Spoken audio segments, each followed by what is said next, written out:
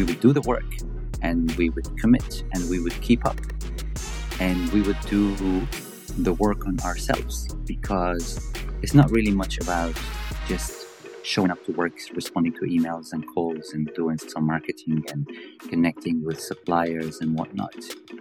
We did a lot of work on ourselves. Going through these journeys also established a sense of responsibility, because what we are offering is of immense value and we have been always committed to serve the community. And this is in a way where I find service is at the core of what we offer.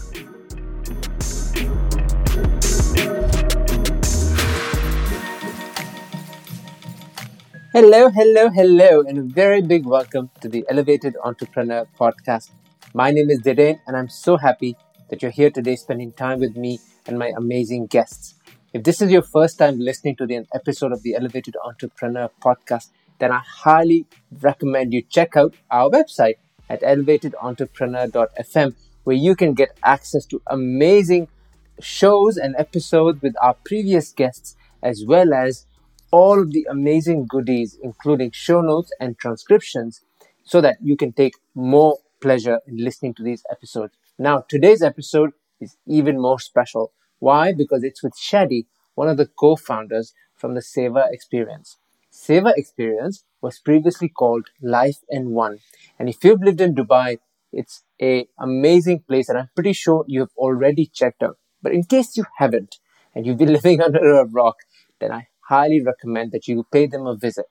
The Seva Experience is a wellness center that combines not only just learning, meditation, and yoga, but also a beautiful cafe called the Seva Table. Like I said before, it's such a gorgeous place to visit that sometimes you forget that you're sitting in a cafe in Dubai, because it's so lush, it's so green, and most of all, so very peaceful. Shadi and I today talk about everything from how they met because of a crystal to how they're running such a complex operation and what kind of systems they have in place to get this off the ground. From their humble beginnings with Ida, who started this center back in 2014, 2015, to today where they've come such a long way, Shadi and I cover so much, and I'm hoping that you get some valuable advice and experience so that you can take it back to your own business. And without further ado, I want you to help me cue the music and let's get started. You're listening to the Elevated Entrepreneur Podcast, a podcast designed to help retailers, restaurateurs, and entrepreneurs simplify business operations and use modern technology to elevate their business. Here's your host, Dhiren Bhatia. Shadi, welcome to the Elevated Entrepreneur Podcast. It is an absolute treat having you here. Thank you very much. It's a pleasure to be here, Dhiren. I also want to thank you on air and tell my audience what an amazing lunch you and I had. I can't stop talking and telling my team about the fact that we were supposed to meet for 1 hour. We ended up chatting for 3 hours. And I was blown away by your knowledge. So thank you for your warm hospitality. Always a pleasure. You have a beautiful center, and that's what we want to talk about today. So before we get into talking about Seva, I want you to tell me a little bit about yourself, please. Tell the audience who you are and what do you do? So I was born in Dubai. I was born in the UAE, actually, in Sharjah. My parents come from Syria. I'm 38 years old, and I co-own and run Seva Wellbeing Center with my wife, the founder of this place, Eda. We are based out of Dubai, and we love life. We say yes to life. We enjoy life. I'll leave it here, open-ended, so we can define it along the way. Absolutely. And I can vouch for the fact that you love life. You have an immense pool of knowledge, which I got a little bit to taste of when we met for lunch. I was blown away how in your mind, religion and language, vitality and life, everything blends together. And I hope that we can talk about it today and go through some of that magic again that you and I had when we met. But you said you were born here. I know you went to AUS, and I know that you are an immensely smart man because you also have a full-time job. Tell me about that a little bit. That's true. 16 years in the world of payments and transaction banking. And it came to a point where it was time to have complete dedication to Seva. But for the past 4 years, I say I had two full-time jobs.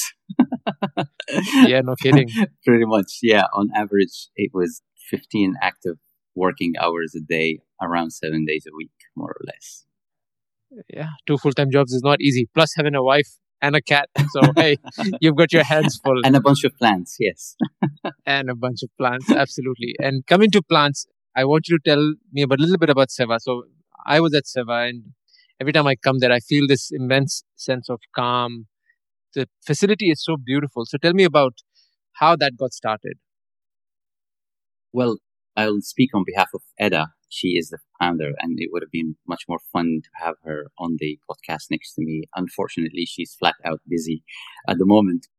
She is the one who started Life in One, the elder sister of Seva.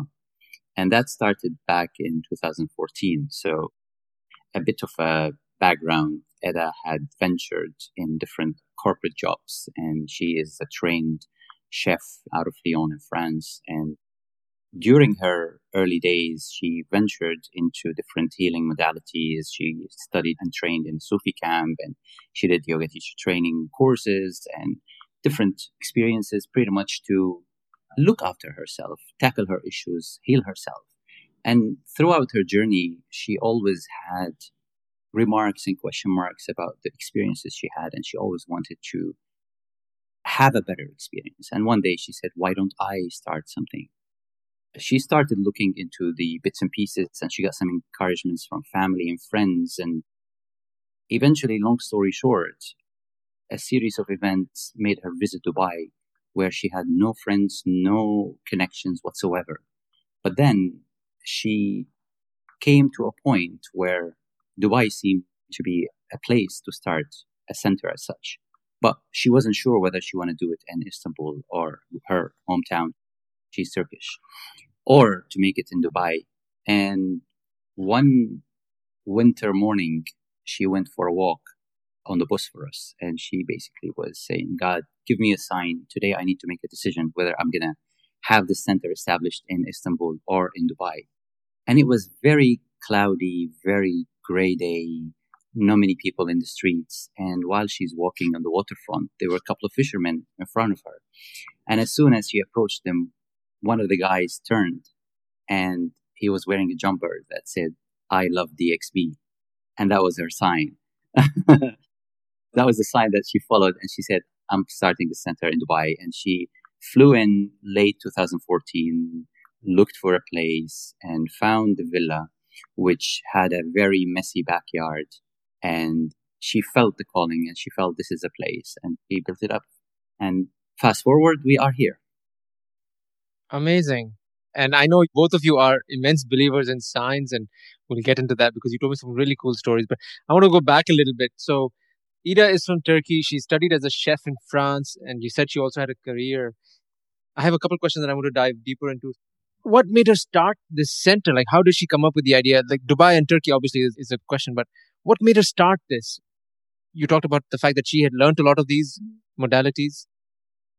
Yeah, she had the vision that, especially in the Middle East, because she is from this part of the world in a way, relatively speaking, and because she has experienced in her life so many different streams, and she found out that there is a need to offer what's so-called commonly healing modalities or experiences for people on a trusted platform. And there were too many sort of incomplete availabilities and options. But then she said, all right, if we connect the dots, if we create something, and also, simply speaking, this is her passion and this is what she is good at.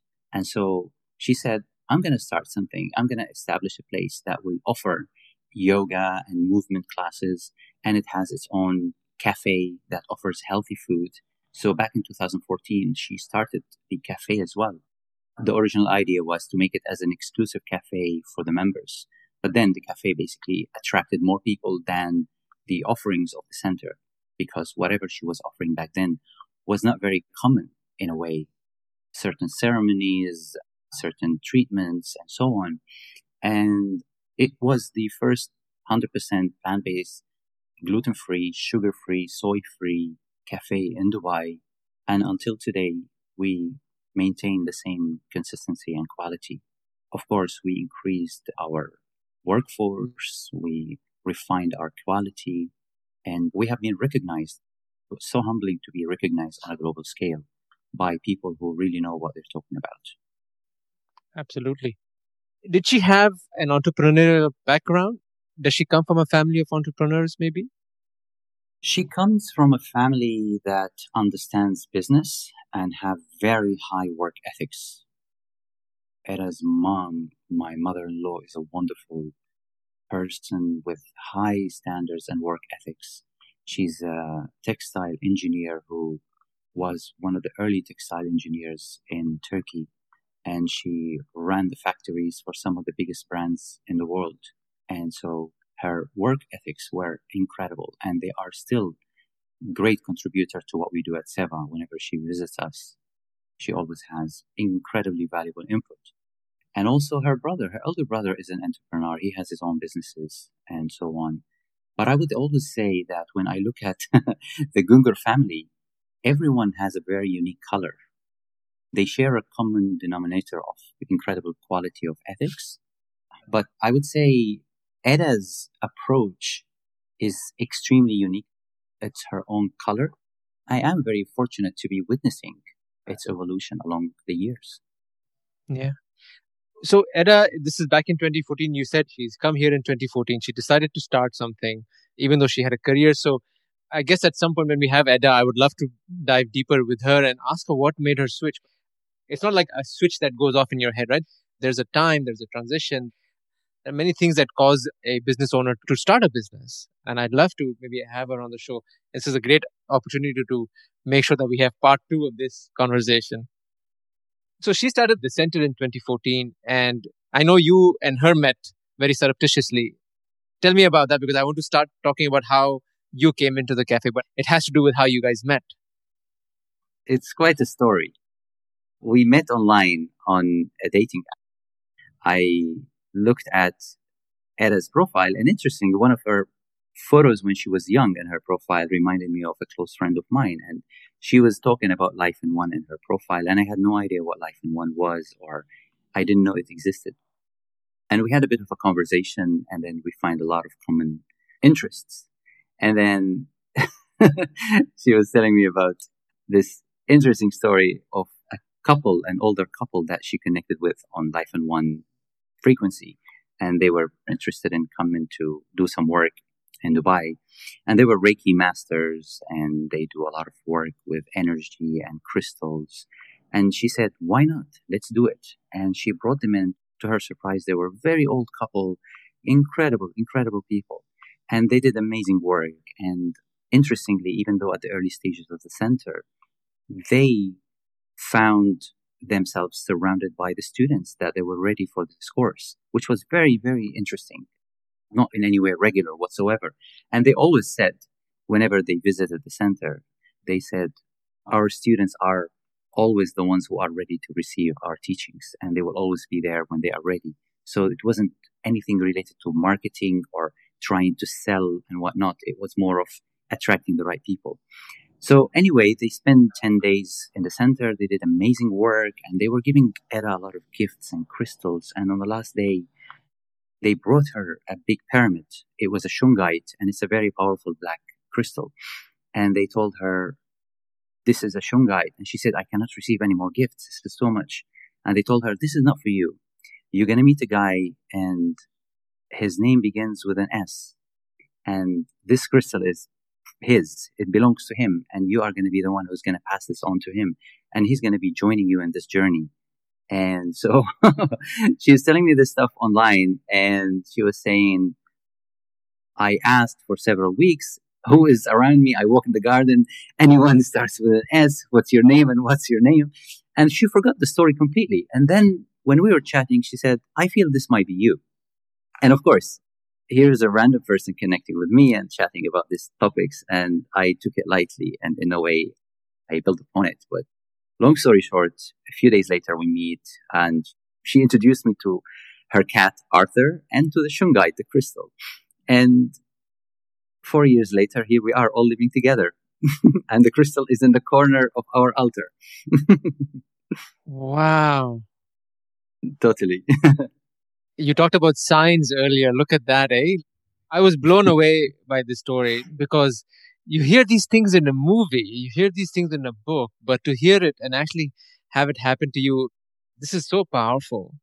Before you met Ed, or when you were meeting Ed, the center was already on. Was it in the shape that it is currently in? So it had a yoga center, it had a cafe, it had a lawn. Did it have all of that, what it has today? So back in 2016, it was a sort of a crisis time for the center. Not many people know the series of events that led to where we are today, but we had contractors running away halfway, not finishing the job. We had people doing work on the basis of pre-approvals from the municipality. Only then we find out they never got the approval. And it took us some time. For example, it took us 3 years to get the approval for the tent of the cafe because it was built without any legal approval. And back in the days, Edda had not much of support. And unfortunately, she basically had some work done by unethical people. And she found herself stuck in so many ways. So when I met her, it was end of summer 2016. And a lot of construction work was going on. The cafe and the whole center was closed down. And a lot of issues were there.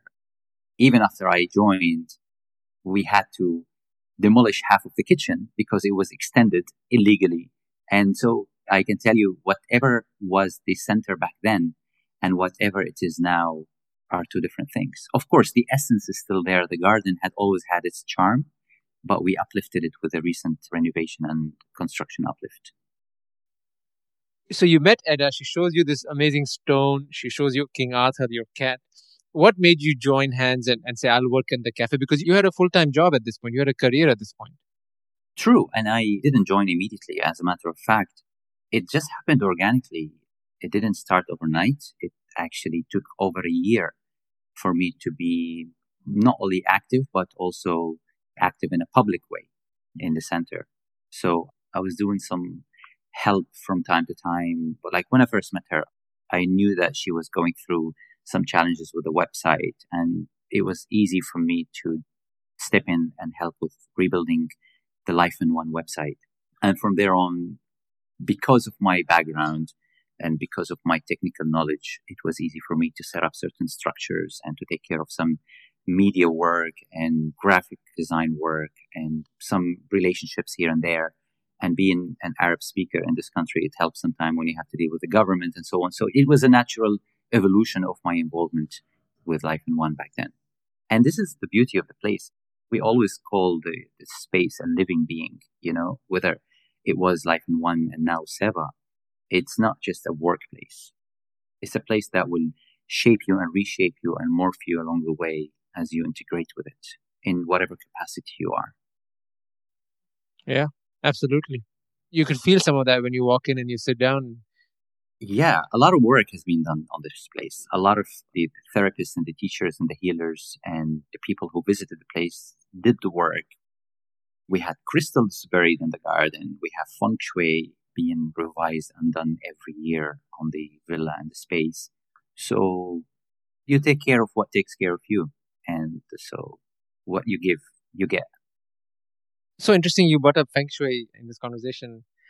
It's obviously foolish of me to ask if you believe in it, but all of these religions have a version of it. Yeah, the Chinese have the feng shui, the Hindus have the vastus. And I wanted to maybe just take you off on a sidetrack here. How real is all of this, according to you? How true is this? Well, maybe the question is what is real and what is true, right? Because for every truth, there is an opposite that is also true. And the reality that you live is the one that you make and the one that you interpret.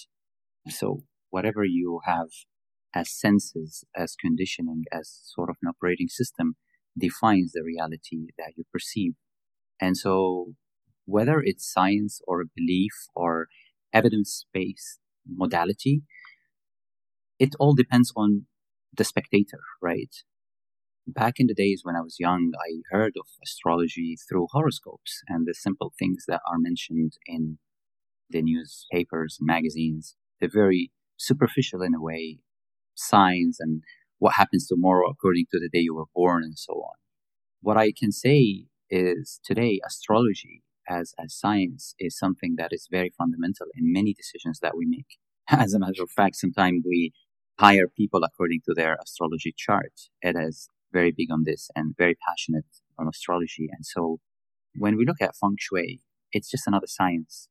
Unfortunately, it was not always delivered in its full capacity and with the right clarity and by the right people.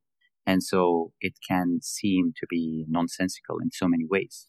But I can tell you based on firsthand experience that few adjustments we made in the center had a radical impact in no time.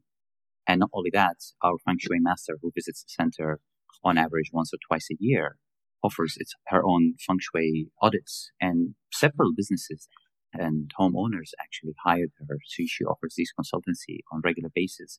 And you would be amazed. I mean, you get like a report of up to 90 pages of recommendations, of explanations, and it has to do with the people who are working, what sort of a business, and what's around. It's not just about the interior, like even what's around you, what sort of a light lamp, like a street lamp in front of you, or what sort of corners are there around you, and so on. So it is very powerful and it is very real in certain context. I know for a fact that many businesses, big businesses, hire our consultant for their offices. And so you're talking about some of the biggest brands in the world. And we are not in a position to mention these names, but you'll be surprised. A lot of decision making happens on such instruments and tools behind the scenes. Yes, and like you said, what is real is really up to you and what you make of it and what you believe in it, because you have to believe in this for it to be true.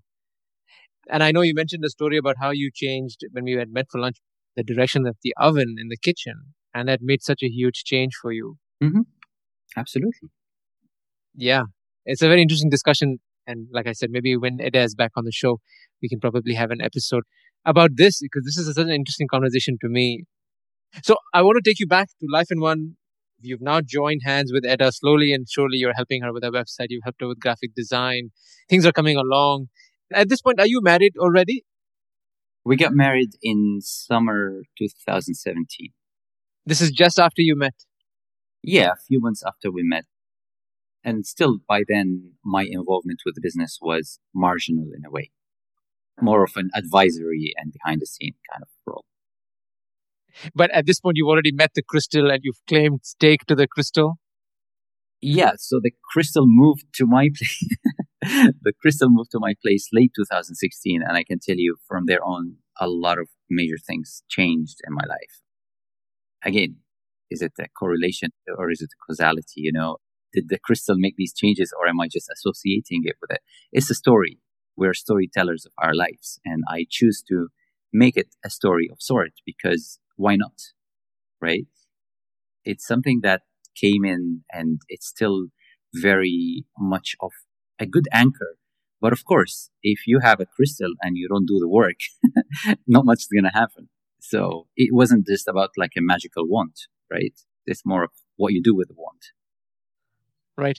And as you're speaking, it just occurred to me that there is such a similarity between your cat, which is King Arthur, and this whole story, because literally King Arthur found the stone in the rock and he came to pull it out. And here you are, you've come into Eda's life and you've come to claim this crystal because she was given this crystal and said you're safekeeping it for someone. So I don't know if you've ever noticed that, but there are so many similarities in that story. Absolutely. And we have one big round table in the cafe. We always say it's the knight's table. It's the knight's table. Of course. But I mean, it's not easy to run a center like that. Has it always been smooth sailing? I know you said back in 2016 you were in crisis mode. However, now you've come over those challenges. But back in 2016, and this is when you've met Eda, you're getting married, the center is in the crisis mode. How did you manage all of this? Plus your full-time job. Good question.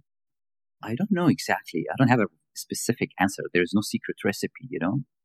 We would do the work and we would commit and we would keep up. And we would do the work on ourselves because it's not really much about just showing up to work, responding to emails and calls and doing some marketing and connecting with suppliers and whatnot. You need to be able to contain a lot of the energy that flows as you represent and you are part of this place. We did a lot of work on ourselves.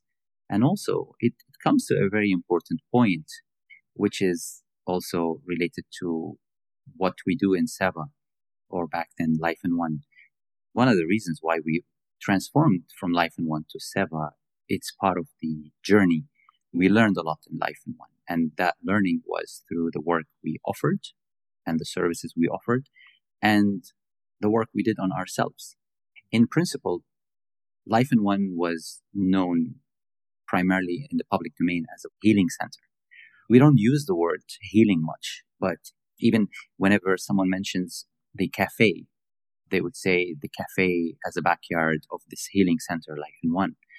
We always use the name or the term well-being, and it was more about being well, right? And in order to be well, you need to have your alignment, you need to have clarity and a lot of decluttering and completing some unfinished business in a way.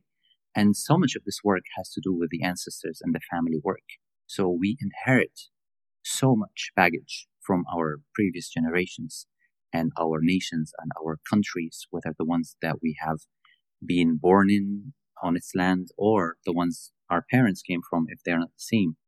And along the journey, so much that is not really tangible plays a radical role in how you express yourself in life and even how life expresses and responds back to you. So this journey had to do a lot with family work as a foundation. And also because we are offering treatments and sessions that can be called body work or some hypnotherapy or some energy work, I would say one of my roles in the early days and until now were more of being a bullshit detector. I find myself in front of people offering services that are not always classical in the form of 1 + 1 = 2. You know, we are in a space where 1 + 1 sometimes equals 11. And so you have people who come to you and they're offering their own services. And sometimes you do the work yourself. You do it on yourself. You attend sessions, and some of these sessions can go into real deep layers that you have perhaps forgotten or you don't have a recollection of. And so it did a lot of transformation along the way. And we've seen this transformation happen on a lot of people along the way who committed, who believed, and who saw the value in what we offer. So going through these journeys also established a sense of responsibility, because what we are offering is of immense value. And we have been always committed to serve the community. And this is in a way where I find service is at the core of what we offer. This episode of the Elevated Entrepreneur Podcast is brought to you by Cloudscape and Cloudscape's many different products designed specifically for retail and restaurant business owners. If you are considering opening a retail or restaurant business, or maybe have one already and are looking to solve technology problems, then let's speak, because we can give you a helping hand and make sure that you're set up for success. For more information, check out cloudscape.ae or get in touch by emailing us at hello@cloudscape.ae. I have a lot of questions about what you just said because there was so much you shared. But specifically what I'm talking about, right? What I want to hear and I want you to share with the audience is it's not easy running a center of this size. It is not easy running a cafe of this size.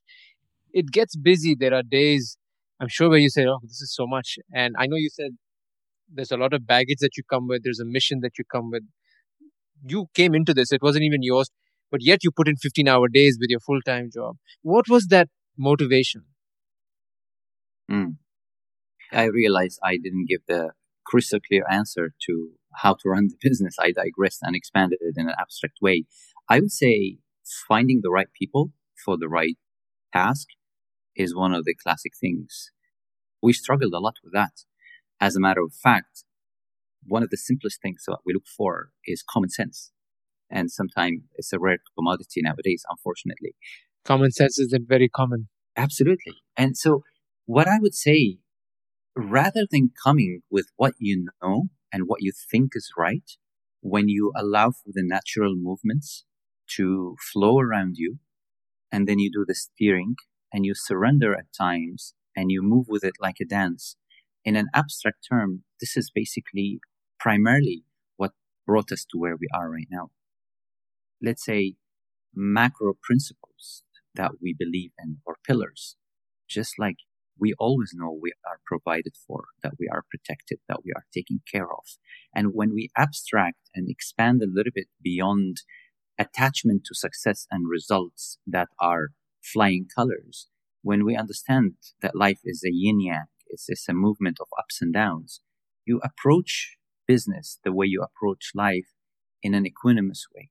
You still remain clear on your objectives, and at the same time, you allow room for changes and for adjustments without any attachments, remaining grounded while floating out in the air.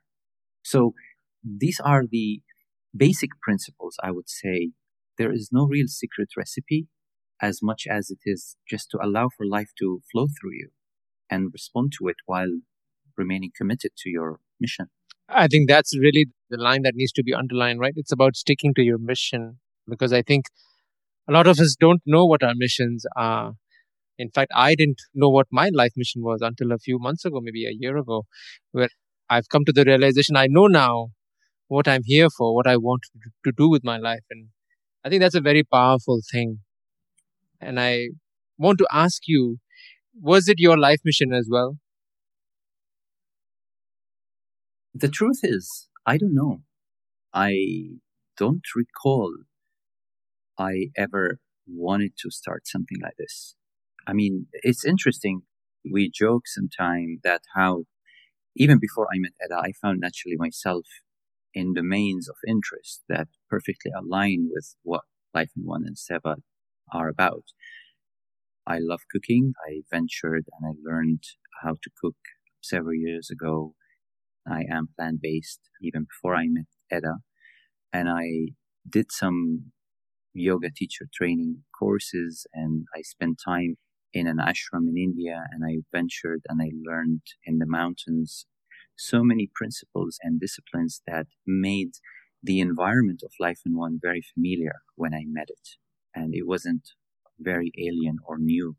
So I would say I had interests and passions that were channeled and expressed perfectly within the context of Life in One and on its canvas.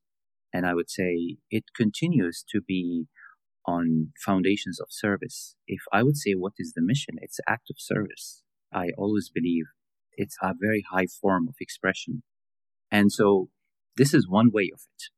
And this is one way that also allows me to understand myself personally more and more, and to connect with people in different frequencies. And it's a very, very powerful space that taps into most of the aspects of life, if not all.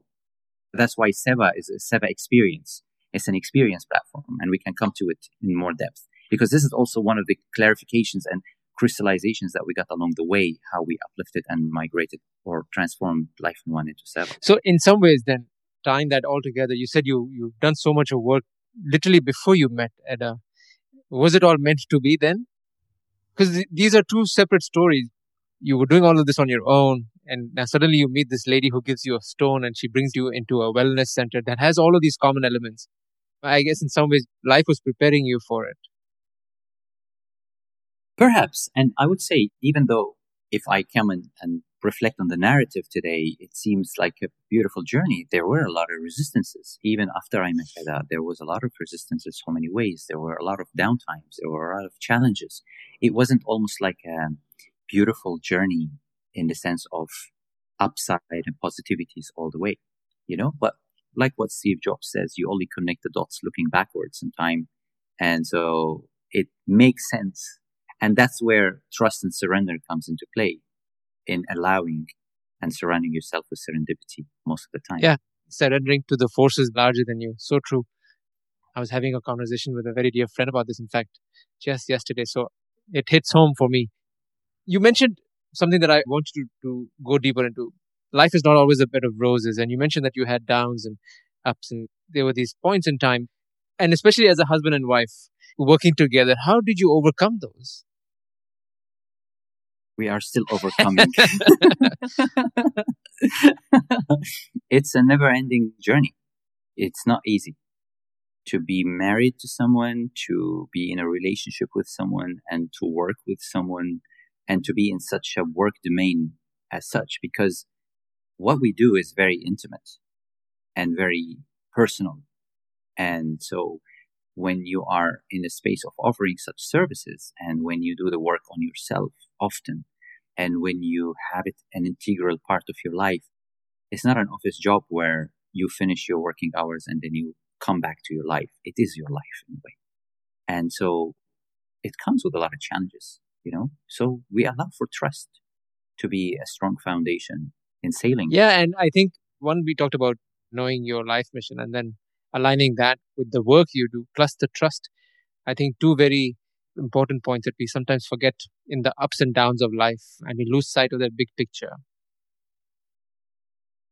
Yeah, and the thing is, if we look back in maybe 500 years ago or so, and you look at the definition of life and being a human being, there is not much of segregation between work and who you are and what you do after work. And this whole concept of how you split your day is very limiting.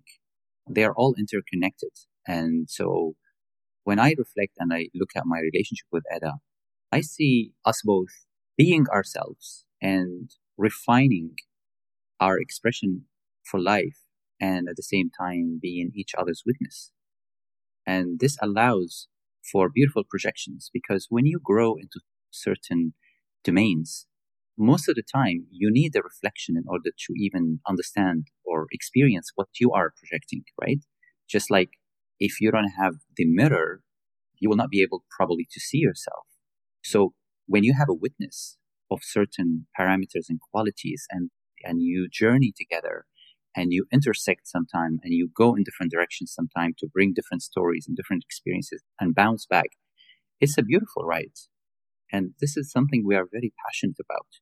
And as much as Eda seems or may convey the impression being the main founder of Seva and Life in One, that offers a lot of so-called healing or spiritual practices and so on, she's incredibly grounded. She's a lover of life, and she is so much into earthy matters. She loves great food. She loves great vacations. She loves to watch silly Netflix shows once in a while. And so it's not about all escaping this reality as much as it is to really ground yourself and have deep roots in it while maintaining your connection with other realms.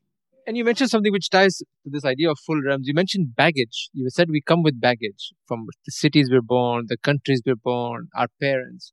Talk to me about that. How does that play into Life in One and now Seva? So if I look today at a lot of the ideas that come from quantum physics and quantum theories and the teachings of the likes of Joe Dispenza and Ramtha and otherwise, where belief and consciousness and religion and science merge together, and the theories of what are we and what do we do and why are we here and where we come from, there is a lot of mention of the term energy or the word energy. And energy can express itself in different levels or dimensions. And in our dense dimension, in the 3D world, it's very physical. The expression is very physical. But that definitely is not everything. Your thoughts and your emotions have a lot of physical impact. And you see this in great public speakers. You see this in great poets. So the definition of energy is sometimes very abstract and is very contextual. So when you come into world, you are a blend between spirit or soul and a physical body in a way. And obviously you come from your parents who come from their parents and so on. And even science a lot of research has been proven of how much of an impact and influence is transmitted between generations. We understand and operate and believe on you are made out of the influence of the past 7 generations, and you will have an influence on the following 7 generations. So where you are, it's not a one-man show. And I'm not talking even about the interconnectedness with everyone and everything. It's just as simple as your own lineage. When you come from a heritage, when you come from a family, and you don't recognize the impact and the importance of what happened in your family, in the family tree, you have a lot of instruments that you're missing out that can be door openers to the gateways of your own life. So in so many ways, a lot of traumas that can or may have happened in previous generations in your family may have been ignored and overlooked. And then you come into life and you find yourself in challenging situations, not recognizing or realizing that it is just that trauma got transmitted into your own generation because it was not resolved. And sometimes a whole life is passed on and then it gets transmitted to another generation if it's not resolved, because energy transmutes and moves around. And from a generation to another, there is a lot of unconscious and unaware transmission of habits, of teachings, of knowledge, and of unfinished business. And so these are the things that we are almost always are unaware of their impact on the decisions we make in this life. And these decisions have very much an impact on the results we get in our life. So we blame our neighbors or blame our manager or blame our spouses, not realizing that it may be something that unwillingly our previous generations have not been able to resolve it and pass it on to us. And it continues. And this is not only on a family level, it can be on nations level. And this is where you sometimes feel the impression that there is some common denominator across people of a certain nation. You know, it's not something that has to be on the basis of stereotype or judgment, rather than, hey, there is an opportunity and there is a recognition. And it's not always a negative thing. You can see a lot of beautiful qualities that get transmitted. And so the idea here is this protocol and this knowledge is very potent and powerful to invest in and to recognize, to smoothen the way moving forward in life. It is so much to process. And it is a whole different study, isn't it? In understanding the effects and the downstream sort of ways of how this flows through generations. But the Life in One Center, the SEVA, do you feel maybe in your conversation with Edda, does that hold any bearing? Because you said you came into it with a lot of baggage. She came into it with a lot of baggage. Yes and no. I mean, when I brought this topic, I wanted to say that when we do the work, or we even introduce ourselves, or when we are in any engagement of sort, we do recognize our ancestors. We recognize the work that's been done, and we bring it on board. So when you ask me to tell me about yourself, it would be interesting to bring my 7 generations into the conversation. But when you recognize that they are active through you all the time, socially you come and say, oh, this newly born kid looks like his father or looks like his mother, or you have the habit of your dad, or etc. And sometimes we only stick to the physical appearance, or we stick to the habits or the tone or whatever, but it scales into much more than that. Now, of course, recognizing your guides and your players is one aspect. And then trusting yourself and trusting your intuition, right? And building the muscles, doing your own work, waking up early, doing your own meditation, taking care of your physical body, taking care of your mind. That will give you the adjustment of your frequency so you tune and attract and be attracted to experiences, to people, to knowledge, to communities on that frequency. Because if we again talk about us being energy, and you have a frequency and vibrations that you transmit and you receive, then you realize that whenever you do these adjustments, just like the radio station, you switch the station and you get another channel. and you get different transmissions. So this is where you start connecting with interesting people who you resonate with, or interesting troubles you just attract to your life. So it's always the ultimate philosopher's stone: know thyself, right? The more you understand the self and the more intimate you are with yourself, the more universal you become. So it all starts from there. It does. And the more I talk to you, the more I realize I don't know myself and I don't know a lot about the mysteries of life. I want to switch gears a bit, and I want to take you into the cafe side of things, because as an inventory-based business owner, I think your cafe, it's a big part of what you do. So tell me a little bit about what it is to run that cafe and create the lovely food that you guys have, the plant-based food, and how does that happen? Today we have a beautiful ambience, we have a beautiful garden, we have a very beautiful interior space, and a wonderful team. And where we are today is a journey of trial and error, of refining, of experimenting, of getting feedbacks, of responding to these feedbacks. As I mentioned, both Eda and myself are passionate about life, and we travel a lot and we learn a lot. And food is one big passion we have. And in addition to that, unique ingredients that we bump into along the way, be it from the mountains or the jungle or in between, different kind of superfoods, different kind of berries, different kind of herbs and medicine and medicinal mushrooms and so on. So whatever we resonate with and we like, we incorporate in the process, because we see Seva as like I said, a canvas, a platform, and a place to express. And we play very seriously, but we always consider that we are players more than workers or professional business people, right? So what we have today is founded on certain principles. So it's very important to understand that, again, back to the concepts and the principles of energy. Your energy that you put into the food gets transmitted, right? There are monasteries, great temples, where the highest ranking monks are the ones who cook the food for everyone, simply because this is the highest form of energy that you transmit to everyone in your order. And so we play certain sound currents and mantras in the cafe, in the kitchen, all the time, because we believe in the power of sound and we believe in the power of vibration.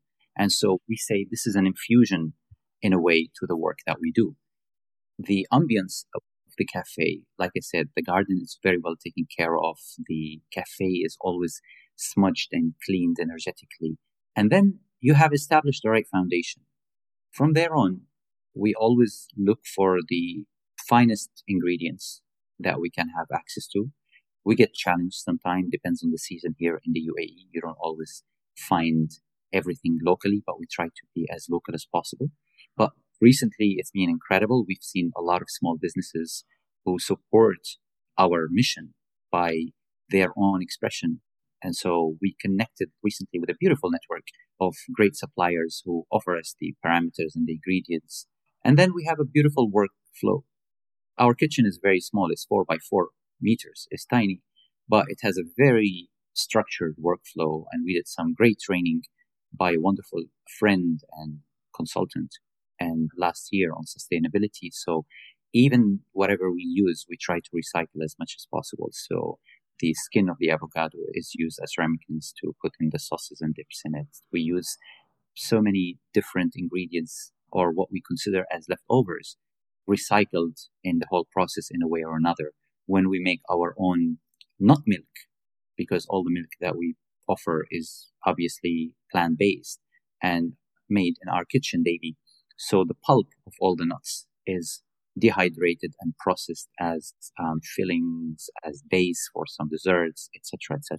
So the process is there, the workflow is there, and eventually we have our own menu that we revise a couple of times a year.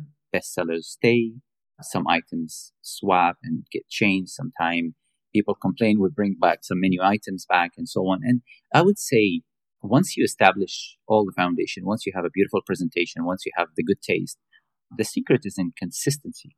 And this is where some of our most, let's say, respectful regulars that we acknowledge and seek their feedback, praise our consistency. That when you come to Seva and you try something, you are sure to have the same experience every time you come back. Absolutely. And when I was with you for lunch, we had this amazing dish, by the way. I would recommend everybody to go try, called the arepas. Everything else was delicious, but the arepas, what a very interesting South American dish that I tried, thanks to you for your recommendation.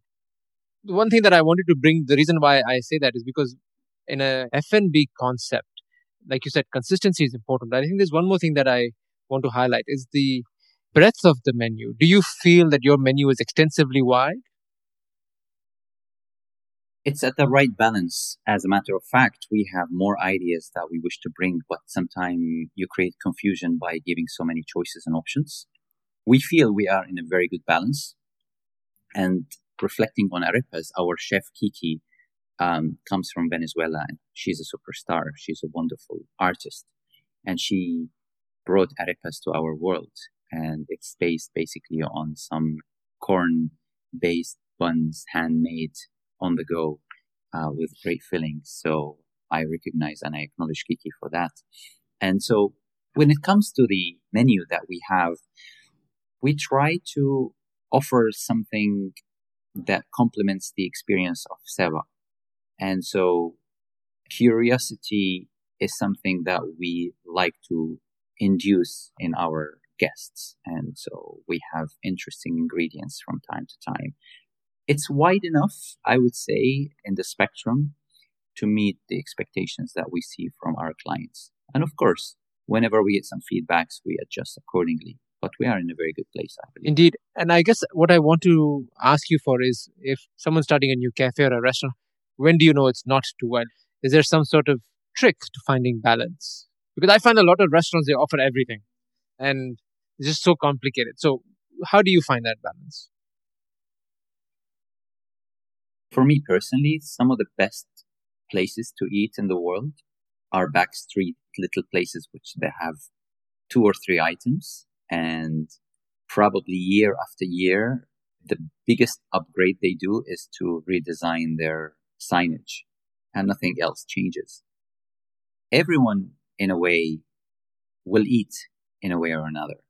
And when you come to express or offer something or a service in the world of F&B, rather than trying to max out on the market segment acquisition or widen your attraction, it's more of what are you passionate about and what are you really good at and what do you really want to contribute with.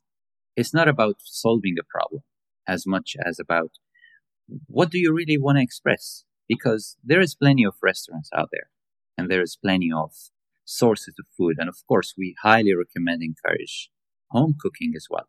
So when it comes to starting a business of sort in the F&B world, I would say, what are you really good at? I've seen some discussions and models, and I was involved in discussions that they go through very rigid, almost dry template of saying, all right, this is the criteria, this is the checklist, this is the cuisine you choose. It's almost like, a scoring sheet. Like, do you want to do Italian? Then you have 1, 2, 3. Do you want to do Chinese? You go for this and that. So when people ask us, what is your cuisine? It's almost like we have to give a country name of sort. So we don't follow these rules at all. We don't have a strict cuisine of sort. We know that we have quality. We are defined as plant-based, sugar-free, soy-free, and so on. And from there on, we express the best we can do. So I would say, know your passion, know your skills, know your resources, and take it from there. Absolutely. And I want to take you and ask you a question about tech. You and I have chatted quite a lot about technology at Life in One. So how important has technology, what role has that played for Life in One, and specifically the cafe? It's very important. Without a system and a process based on technology, if you're going to just go manual, paperwork based, you're lost.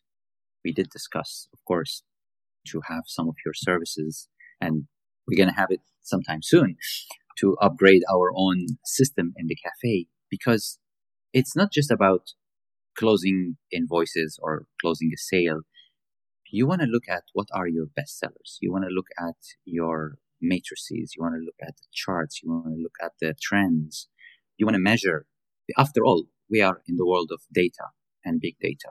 And this is where all these patterns are important, and they are very much big contributors to your decision-making process. So technology is a valuable pillar to have it structured in a way to use it, to collect this data, to process it, to analyze it, and to get the support of it. Yeah, absolutely. And you hear a lot about food costs and margins. Do you feel that that is important to keep an eye on? Of course. I mean, no matter what you are expressing, be it F&B or a healing center or a hospital or a nightclub, you are, after all, a business. And business comes with cost, comes with rent, comes with salaries, and it needs to be sustained. So if you are a business for profit, you need to have your numbers clear. You have your margins measured and precise. You need to find the right balance between quality and what's in the market and whatnot. Sometimes you can go radical and you have interesting concepts that can be completely off the grid and it works. And sometimes you want to just follow the classical model of sustaining a certain level of growth and a diversity of streams in order to have a continuity, not putting all your eggs in one basket and whatnot. You mentioned earlier that Edda didn't initially open the cafe to everybody. It was a private cafe, but then somehow the demand grew. What was the secret to that success? Why do you think the demand became so much bigger than the center itself?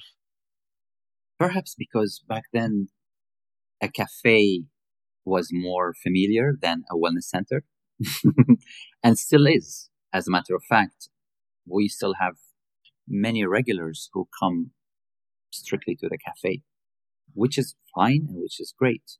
After all, what we see in Seva and in the cafe Seva table are nodes of a full spectrum of an experience, right? So we don't try to say it's a cafe or a wellness center.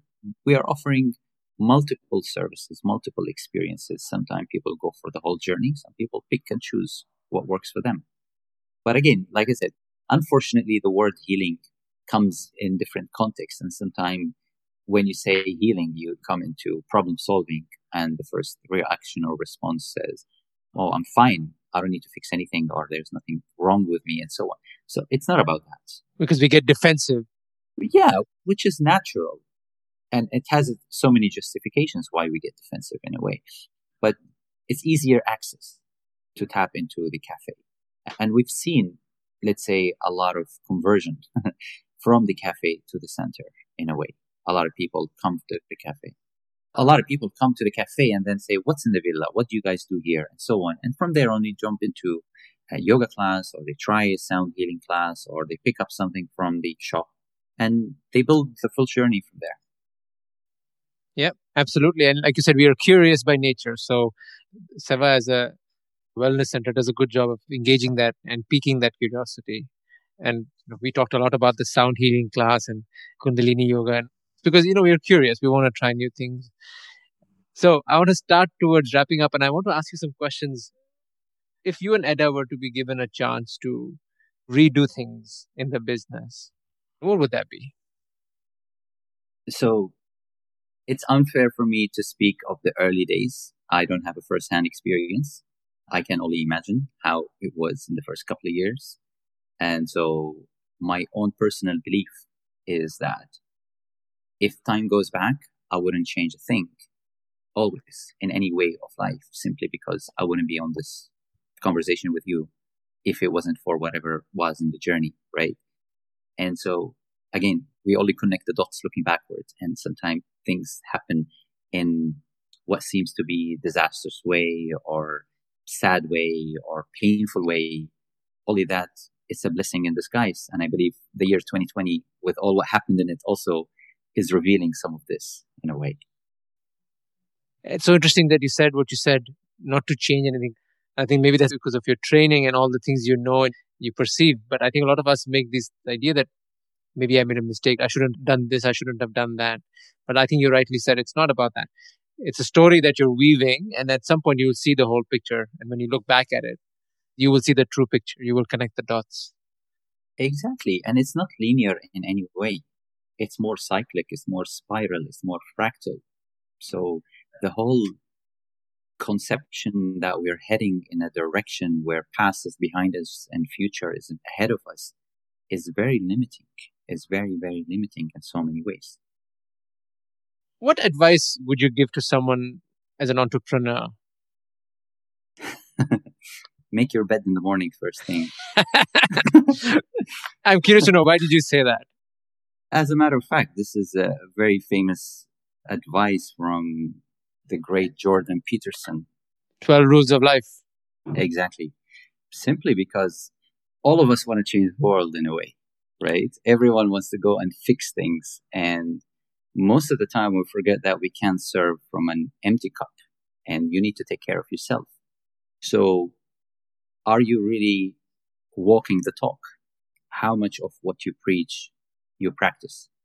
And before you ask people to change things. And why I'm saying this is because I believe being an entrepreneur, for me at least, is a great opportunity to act from a foundation of service and a foundation of gratitude.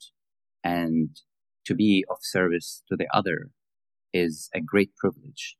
And so when you are in that mentality, you need to start with the basics. You need to have the basics done. So before you go into the battlefield, tidy your bed first.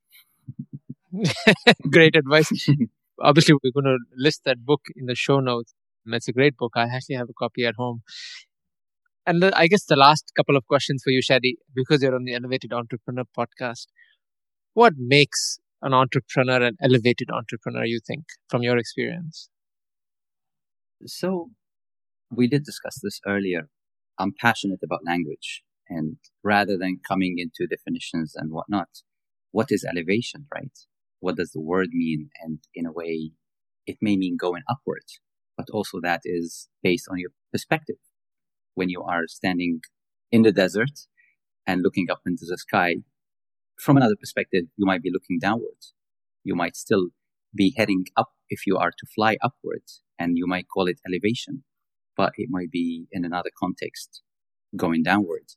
So perspective is very important, and to zoom out and to realize that when you are in a space that you are labeled an entrepreneur, there will be constant movement, which is life, and it comes with its ups and downs, and there is no light without darkness. And so you need to understand that chaos is what feeds order, and order is what feeds chaos.